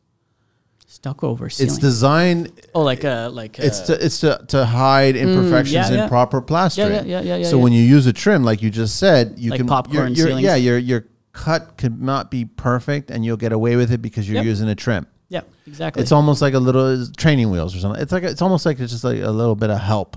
That's right. When I think that's why I think they're going to disappear on custom Renos. On customs, disappear. you won't see trim unless it's used for a detail. So like a lot of times, like this warm brass kind of look is coming back, right, from like the 90s. So we'll use the trim to do like. Is it really? Oh yeah. It's got to be only out west, man. Not here. I'm not seeing. Oh really? That. Oh, we here? see it all the time. Yeah, the brass. It's not polished brass, but it's like brushed brass. Like everything's brushed brass, and then we're doing arches. Almost sounds like brush ass or something. Like brush ass, man. So like with these trims, and you can do these beautiful like inlays. See, that's different though. So you take the trim on a floor. You've got like a 4-inch border, and then you're putting like the trim around. Then you got like doing the same thing with wood. Like that's right? different. Like nobody does like, little rosettes in the corner of wood. Exactly. And different same idea. That's different. That's not using. But I'm saying that's using it in a more of a creative form, and that's when we would use it more often if someone wanted to go ahead and do that, not covering, basically like you said, so the popcorn ceiling kind of effect, just cover it up with a piece of trim, right? Couple of questions for you. Hang on a sec, let me get the green book talk out of the way first of all. Okay. Let me do this, right? Well, this is a long one. Green book talk. Fire extinguishers must be provided and easily accessible. True or false? On job sites. True, yes. All workers who may require to use a fire extinguisher must be adequately trained. True or false? That is true. Exactly. At least one fire extinguisher must be provided where flammable liquids or combustible materials are stored, handled, or used. True or false? That would be a true. Where oil-fired or gas-fired equipment is used. It would be true as well. Where welding or open flame operations are done. Then you need two. On each story of an enclosed building being constructed or altered, unless it's detached, semi-detached, single-family dwelling per 300 meter square floor area, unless it is a multi-family dwelling. Is that true or false? I don't know about the 300, but I would assume that it would be each story. It's every story. You have to have one on every single, because you don't expect any tradesperson to run down the stairs to get it, because that's going to cause possibly a fall trip. Yeah. Fire extinguishers must be protected from physical damage or freezing. Ideally, yes, would be. Refilled or replaced immediately after use. Actually checked, inspected, and they should frequently be or whatever it is, every 4 months, 6 months, whatever. I remember I emptied 2 fire extinguishers on a job site one time just for some photo opportunities, because it created a nice mist. Nice, that's so cool. And that shit tastes so bad in your mouth, but look good on camera. Inspected for defects or deterioration. We talked about that. Once a month. I thought it was more than that frequently, but okay. Inspection being recorded, and it has to be attached to a tag to the fire extinguisher. Now, the question is, how many people actually do that? They don't. That's the problem. I believe probably in a lot of commercial sites. They do, but custom rentals? Like the safety guys, they go around, like they're super, like they're like little Hitler running around, right? And like, you don't have the safety shoes, you don't have this. And like, he feels like he's like, he couldn't be a cop. So he's like the safety guy on a job site, right? Like, yeah, you got it. No, you got to check this. And like, he's, he or she is super busy all the time, checking this and checking that and everything, for sure, on a commercial, because like, workers' comp and stuff like that would be all over them. Bigger right? problems in the exactly bigger picture, right? But in a commercial, I mean, like in a residential, a lot of times you come in, you don't even know where the safety there should be a stand is. And there should be a command center for first aid. There should be, right? So I mean, that's kind of the good thing about COVID during construction, is where we had to have cleaning stations on every floor. They had really? On every floor? You had to have sanitization. You had to have your paper towels. You had to have a separate sink, which could have been a bucket. It had to be on every single floor. Here it had to be, right? Which kind of made sense, and it should be on every single floor. Yeah. So we like the bigger job sites that we were working on during that whole saga. There would be a cleaning station before you got into the.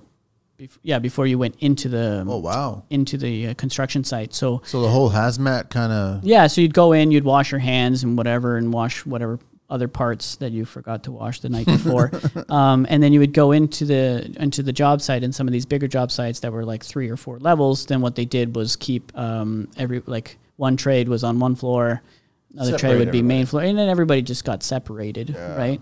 Yeah. So here's my 2 scenarios that I want to paint. I didn't know you painted. I don't paint. Oh, I like painting. It clears my head, but not Chantilly lace or cloud white. I've heard those paint colors once or twice before.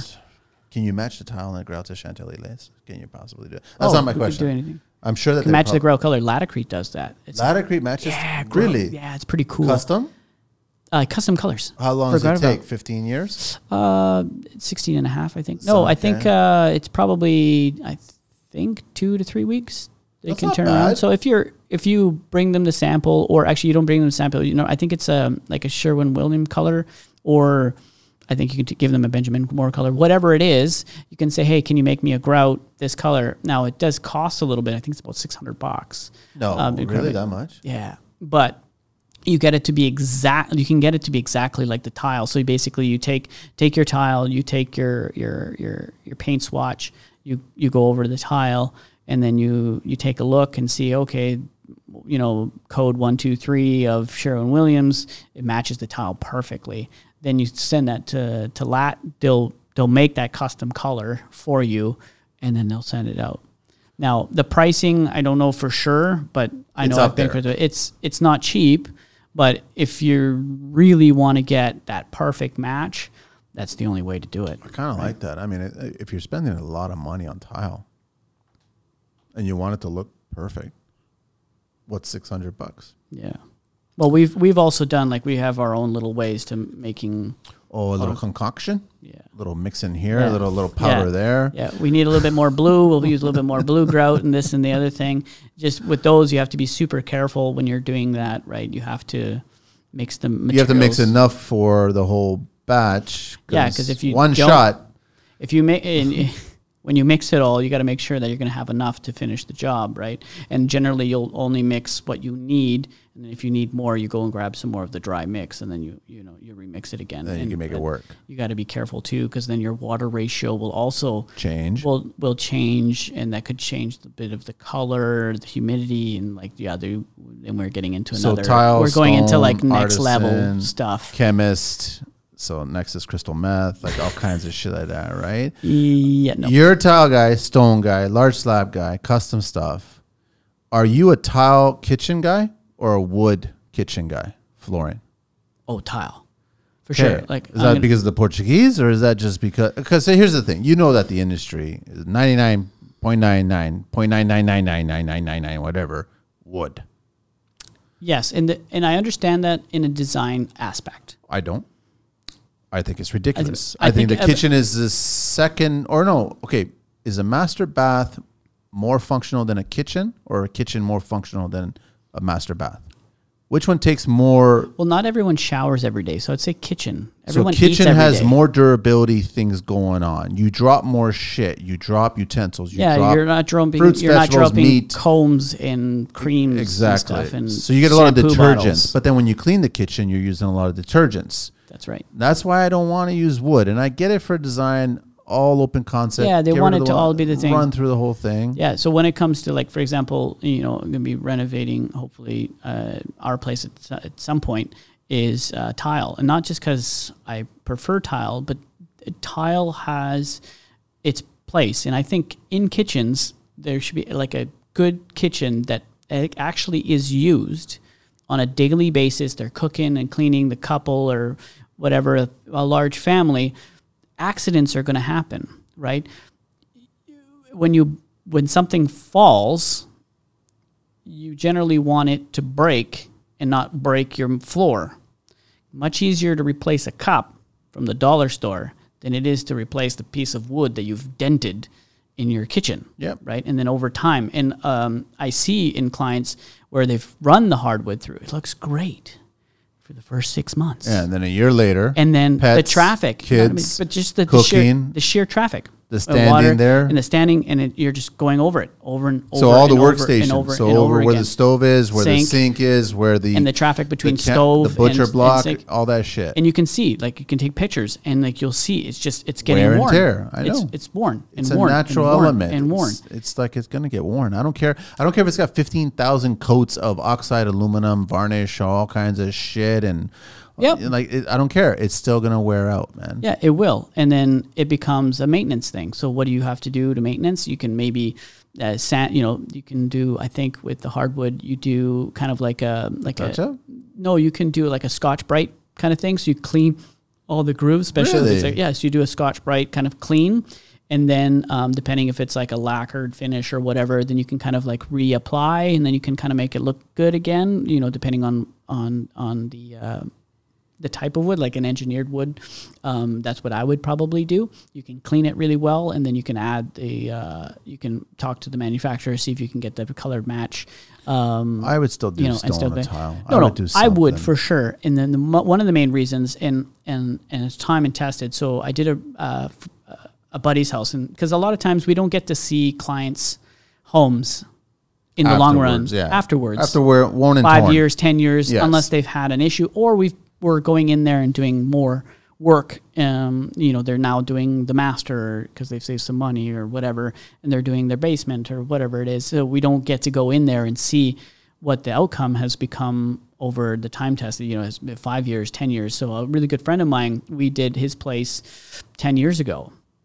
His kitchen floor is all porcelain.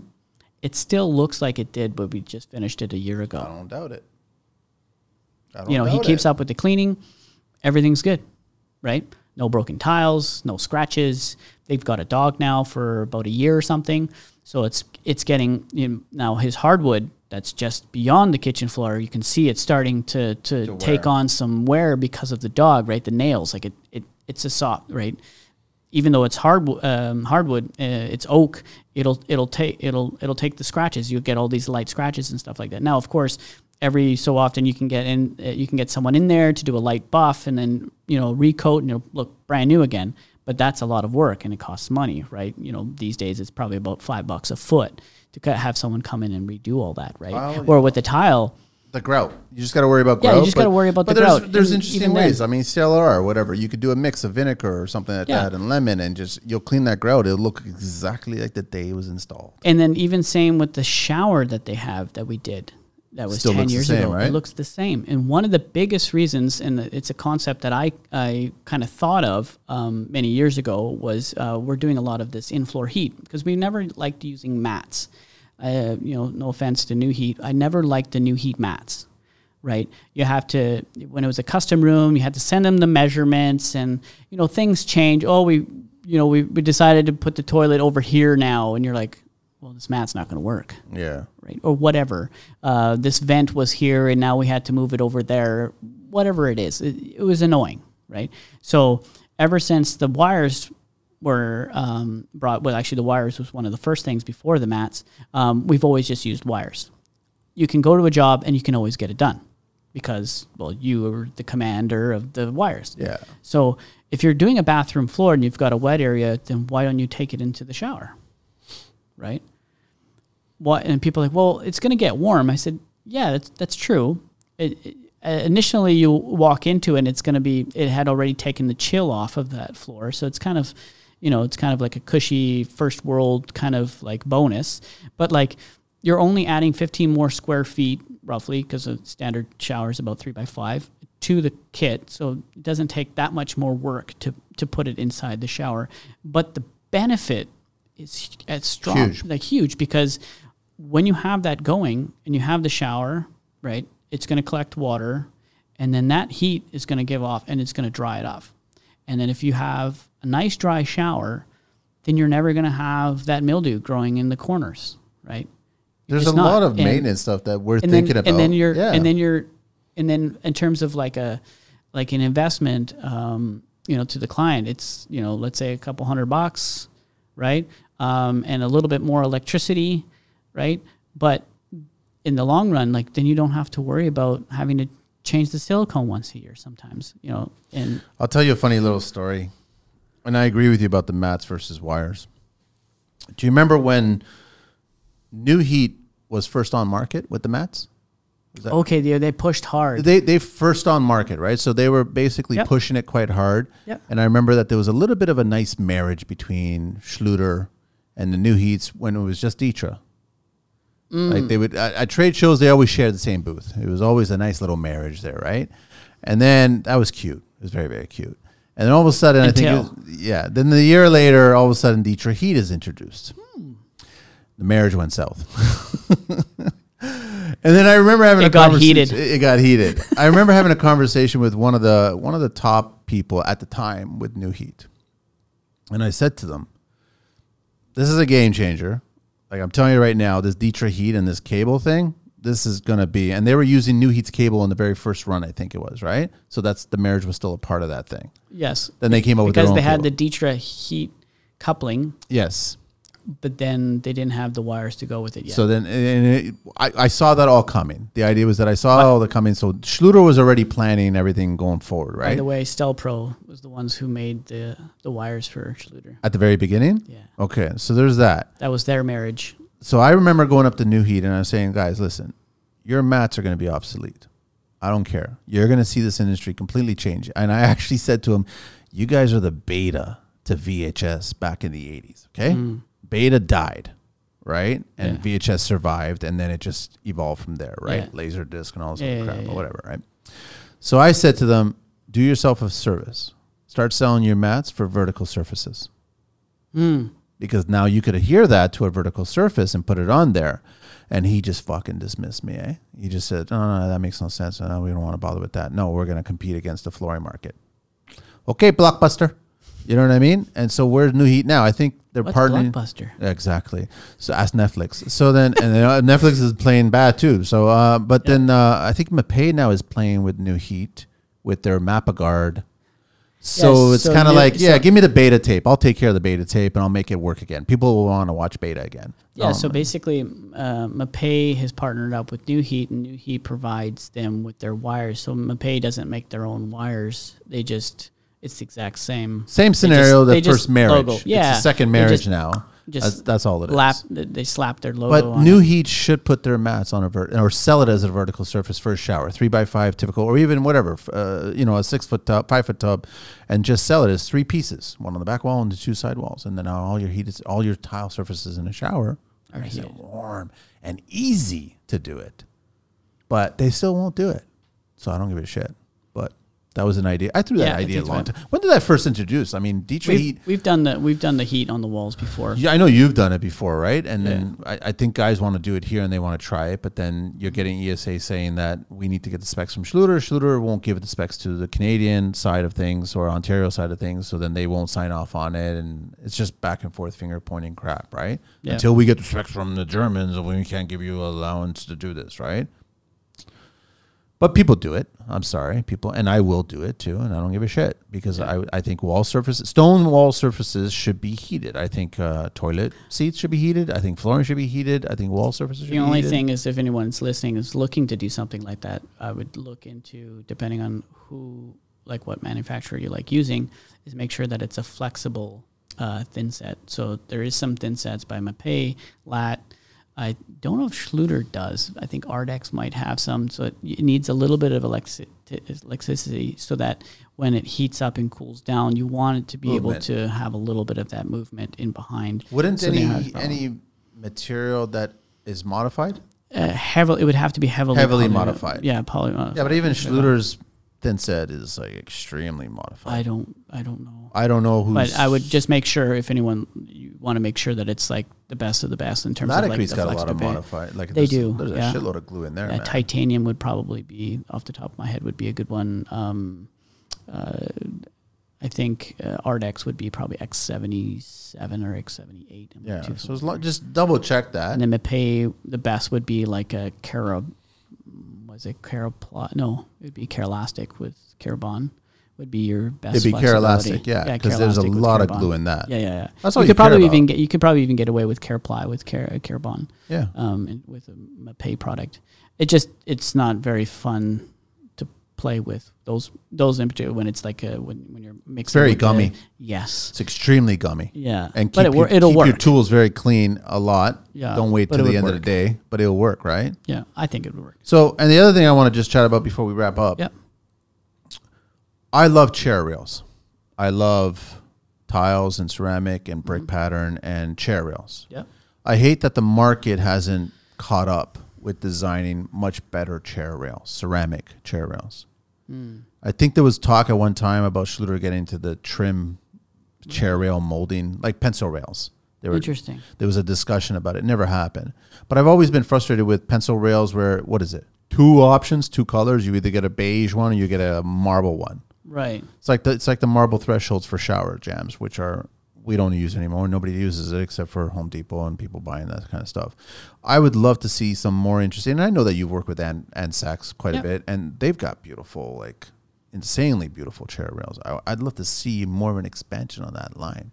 Because that's like classic tiling. That's the thing, though. It's like it's very classic. But you can make a contemporary version of a classic chair rail. I think the biggest thing is people don't know that that's a possibility. So I think information is the number one. So who makes it and what is available, and then who wants to take it to the next level. I know a lot of Spanish tile manufacturers. They will do little trims and stuff like that. I think some Portuguese ones, some Italian ones, and then a lot of these little boutiques that we have will have that are like custom made. I know like a place in California, Pratt and Larson. They do a lot of like custom trims and stuff like that we work with. There's a company called Fifth and Fur, and they sell a lot of like custom trims, and there's like all kinds of options. And then you can get like the color you want, the finish you want, the size you want, like everything. So it's like completely custom. But like now these days, it's it's like an 8-week to 12-week order. Not everyone's willing to wait. But if you get, if you're in the processing in the early stages, you can get your foot in, get it set in, put in your order, and then patiently wait. But then you have this beautiful, artistic, classic vibe that you can add to your bathroom or kitchen, whatever you want. We don't do it much anymore. We would, do some fun stuff, in backsplashes and stuff where you get, take the trim and do this and create a little inlay. I love seeing all that kind of stuff.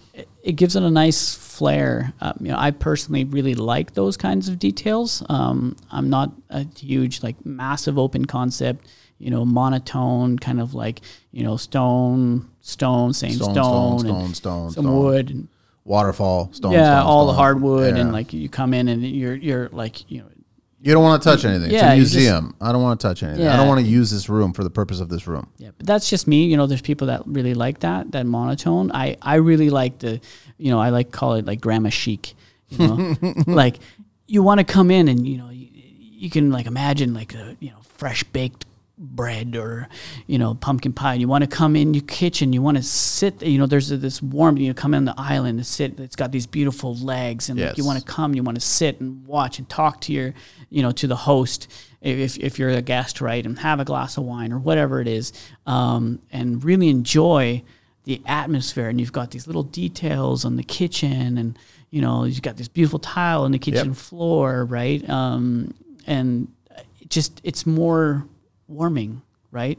And with the tile on the floor, you drop something, it's no problem. You clean it up, right? Whereas if it's hardwood, you're going to dent it, right? Yeah. So you just would. I think clients and designers, they need to just, I think we as tradespeople think more about all those little functional details. I think so. In general, I would say so. In general, right? Yeah. It's definitely, the designers definitely look a lot more of the looks. Aesthetics. Aesthetics. It's probably 90% aesthetics, 10% functionality. Now that scale moves generally depending on the client, right? If they're more like a practical, but generally they'll, if the heads collide where they've hired a designer that's more leaning towards the look versus the practical, then, they find themselves in a bit of a tight place, right? They're like, "Whoa, I really want this to be practical," and the client's like, "Well, that's not going to look." I mean, the designer's, "Oh, well, that's not going to look very good," and the client's like, puts their foot down, like, "I don't care. I need this to work. I'm not going to be doing the cleaning," or they will be doing the cleaning, and they need to make sure to be able to maintain what they have, right, in terms of like the material and stuff like that. Like, I don't know how many endless conversations I've had, and it's really sad. After we've done the project, and then we've been brought in after a month or 3 months or whatever, and like, "Oh, Larry, we've had a problem with this, or this stained, or this, that, or this is now etched or whatever," and like, did the designer not kind of go through this with you, that now you have a natural product in your bathroom that your husband that can't pee inside the toilet and it's leaking all over the place and you have this etch. Yeah, yellow marble around the toilet. Now that beautiful white Dassos is turned yellow. And that's what would happen. It's disgusting. I've never done that, man. I know. It's disgusting. So, and then, and they're like, well, but why? I said, well, if you really want to get into it, you know, the urine is very acidic and stone doesn't like the acid. So, you know, the whole, like, let's go have a shower and then you pee in your shower is probably a bad idea. You want to probably do that in your toilet before you go in your shower, right? So you're going to be burning your marble. Like, oh, well, that's a pain in the ass because I like to get up in the morning and piss in my shower every morning. Well, then you should have probably had that discussion with your designer, then you should right? seal your natural stone every single week, and then you can pee in it all you want and watch the pee bead. The pee is going to bead all over your beautiful marble. Yes, and you can spray it and like test it. And when it's not beading anymore, and you call us up the conversations that we have with clients, like, sometimes you have to get personal, man. Like if you really want to get into it, right? But you have to. I find that sometimes you have to be really open to find out what it is that the client. And I always lean to whatever the client needs. Of course. If the client wants it to look really good and they're okay with the maintenance, as long as I've explained it, okay. You know, we've built custom marble sinks and stuff like that, right? Like you understand that this is a marble sink sponge. You know, where your guests are coming and washing and slobbering all over it, right? They're not going to be as careful as you, that there will be some maintenance involved if you want it to keep looking this way. Now, myself personally, I would like to make a custom sink in my powder room in the future, but I want it to age. I want it to start getting etched in, you know, a couple dents and stuff like that, because it's going to add character. It's going to add character, right? So, but that's me. But you have to inform the client, like, oh, what, it's going to etch? It's not going to keep looking like this? It's like, no, it won't. And if you want it to keep looking brand new, well, then it's like taking it to a mechanic shop. You need to go and change your oil every X amount of months, unless you have a Tesla.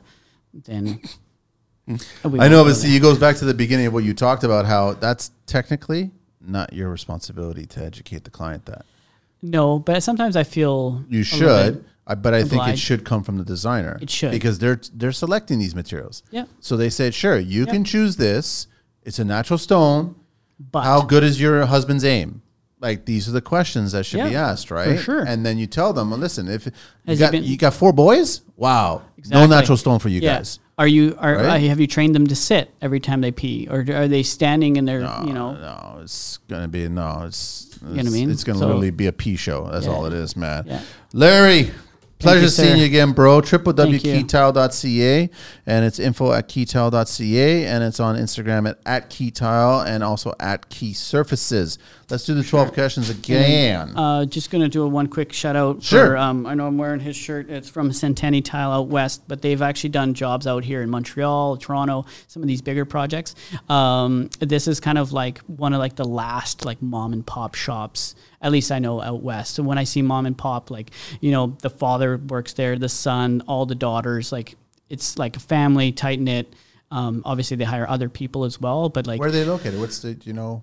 They're in Burnaby, in the Lower Mainland, but they also do projects across Canada. They'll ship. Yeah, they'll ship, right? You know, hotels, like bigger projects. They'll do high-end residential, medium, like they'll do development stuff. Nice. They have tons of product in terms of like tile stone and stuff like that, and then they also do the materials, so they carry laticrete in particularly, but like it's so nice because like the ProSol has taken over our West Coast, so that we had this great little kind of more locally owned company before. It was called Pacific Rim Flooring, and it was a little bit more relaxed and a lot of people with a lot of information and stuff like that. And then they got their foot in the door, ProSol, then bought them out, and then they've combined all these stores. And then a lot of these people don't have a place to go anymore. They only have that. And we try to support these still smaller, the mom and pops. these companies that, don't have 56 stores nationwide, and they're just trying to gobble up. That's all they're doing, is just trying to keep gobbling up all these small people, right? Like all these smaller companies, right? Because these companies, these smaller companies are paying their employees better. They're treating them better. Yeah. You know, these you know, I'm not trying to downface, but they do. You see this, like all the old school guys that I used to know that I could call upon at a ProSol, they're all gone now. Because like they just keep getting pushed out the door, right? They didn't want their 25-cent raise. No. They're not going to stay anymore, right? So like they just get pushed and pushed and pushed and pushed until like they're all dispensable. They don't care. Like whatever, we'll just find some other person that doesn't really like their job and come and work for us for a little bit, and then they leave. I don't care. We'll just it's hire interesting. somebody The tile, else. the stone material suppliers, that whole landscape changed as a result of the bullshit pandemic, right?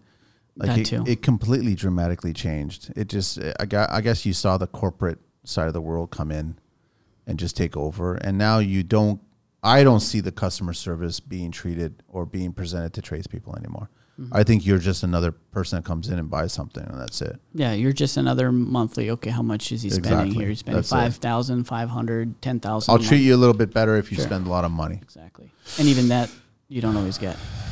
What is your favorite construction word? I know we've done these before, but not on camera. Construction word. Word. It has to be a word. Could be a phrase. I'll make it a phrase. Make it a phrase. I can change these rules anytime I want. I probably said this before. So the phrase would be, it's never a problem. There's always solutions. That would be my favorite. No stress, just success. Yeah. That's what I've heard from an Irishman. Oh, yeah, okay. What is your least favorite construction word or phrase? That can't be done. What turns you on in construction?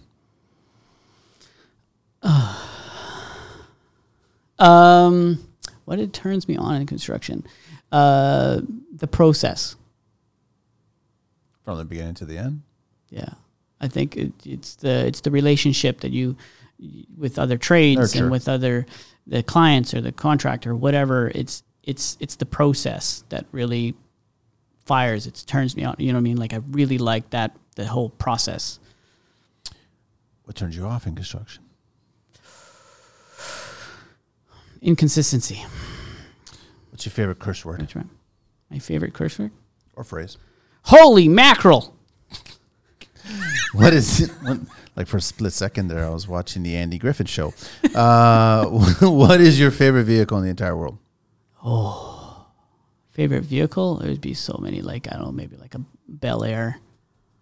Really? You're going way back, eh? Oh, yeah. Old school, like a Bel Air or like a Thunderbird or something like that. A baby blue? Red. Yeah, red. Maybe red and white or something like that. Yeah. What is your least favorite vehicle? My least favorite vehicle? The Hyundai Pony. They still exist. I've been in one of them. Lots of room. What construction sound or noise do you love? The multi-tool. Yeah, it's like mad. What construction sound or noise? Wait, you love that sound? Why not? It's great. There's like progress. Okay, what construction sound or noise do you hate? Is I would say it would be other people's music. Any kind of music? Yeah, like especially if it's like, it's just anyone else's music. But it's like, it's not going to be your taste, and they're going to be blaring it through, and you're trying to concentrate, you're trying to, undercut something, and you want to really kind of hear that high pitched sound, and then you can't hear it, because of like, it's like, Flo the painter, he would have his system going, and he would have like the Euro beats going that are like 30 minutes long for one track. I'm like, dude, change this shit, man. I don't want the Euro beats here, man. Like, this is ridiculous. What profession other than your own would you like to attempt one day? Finishing carpentry. What profession would you not like to do? Drywalling. A rocker.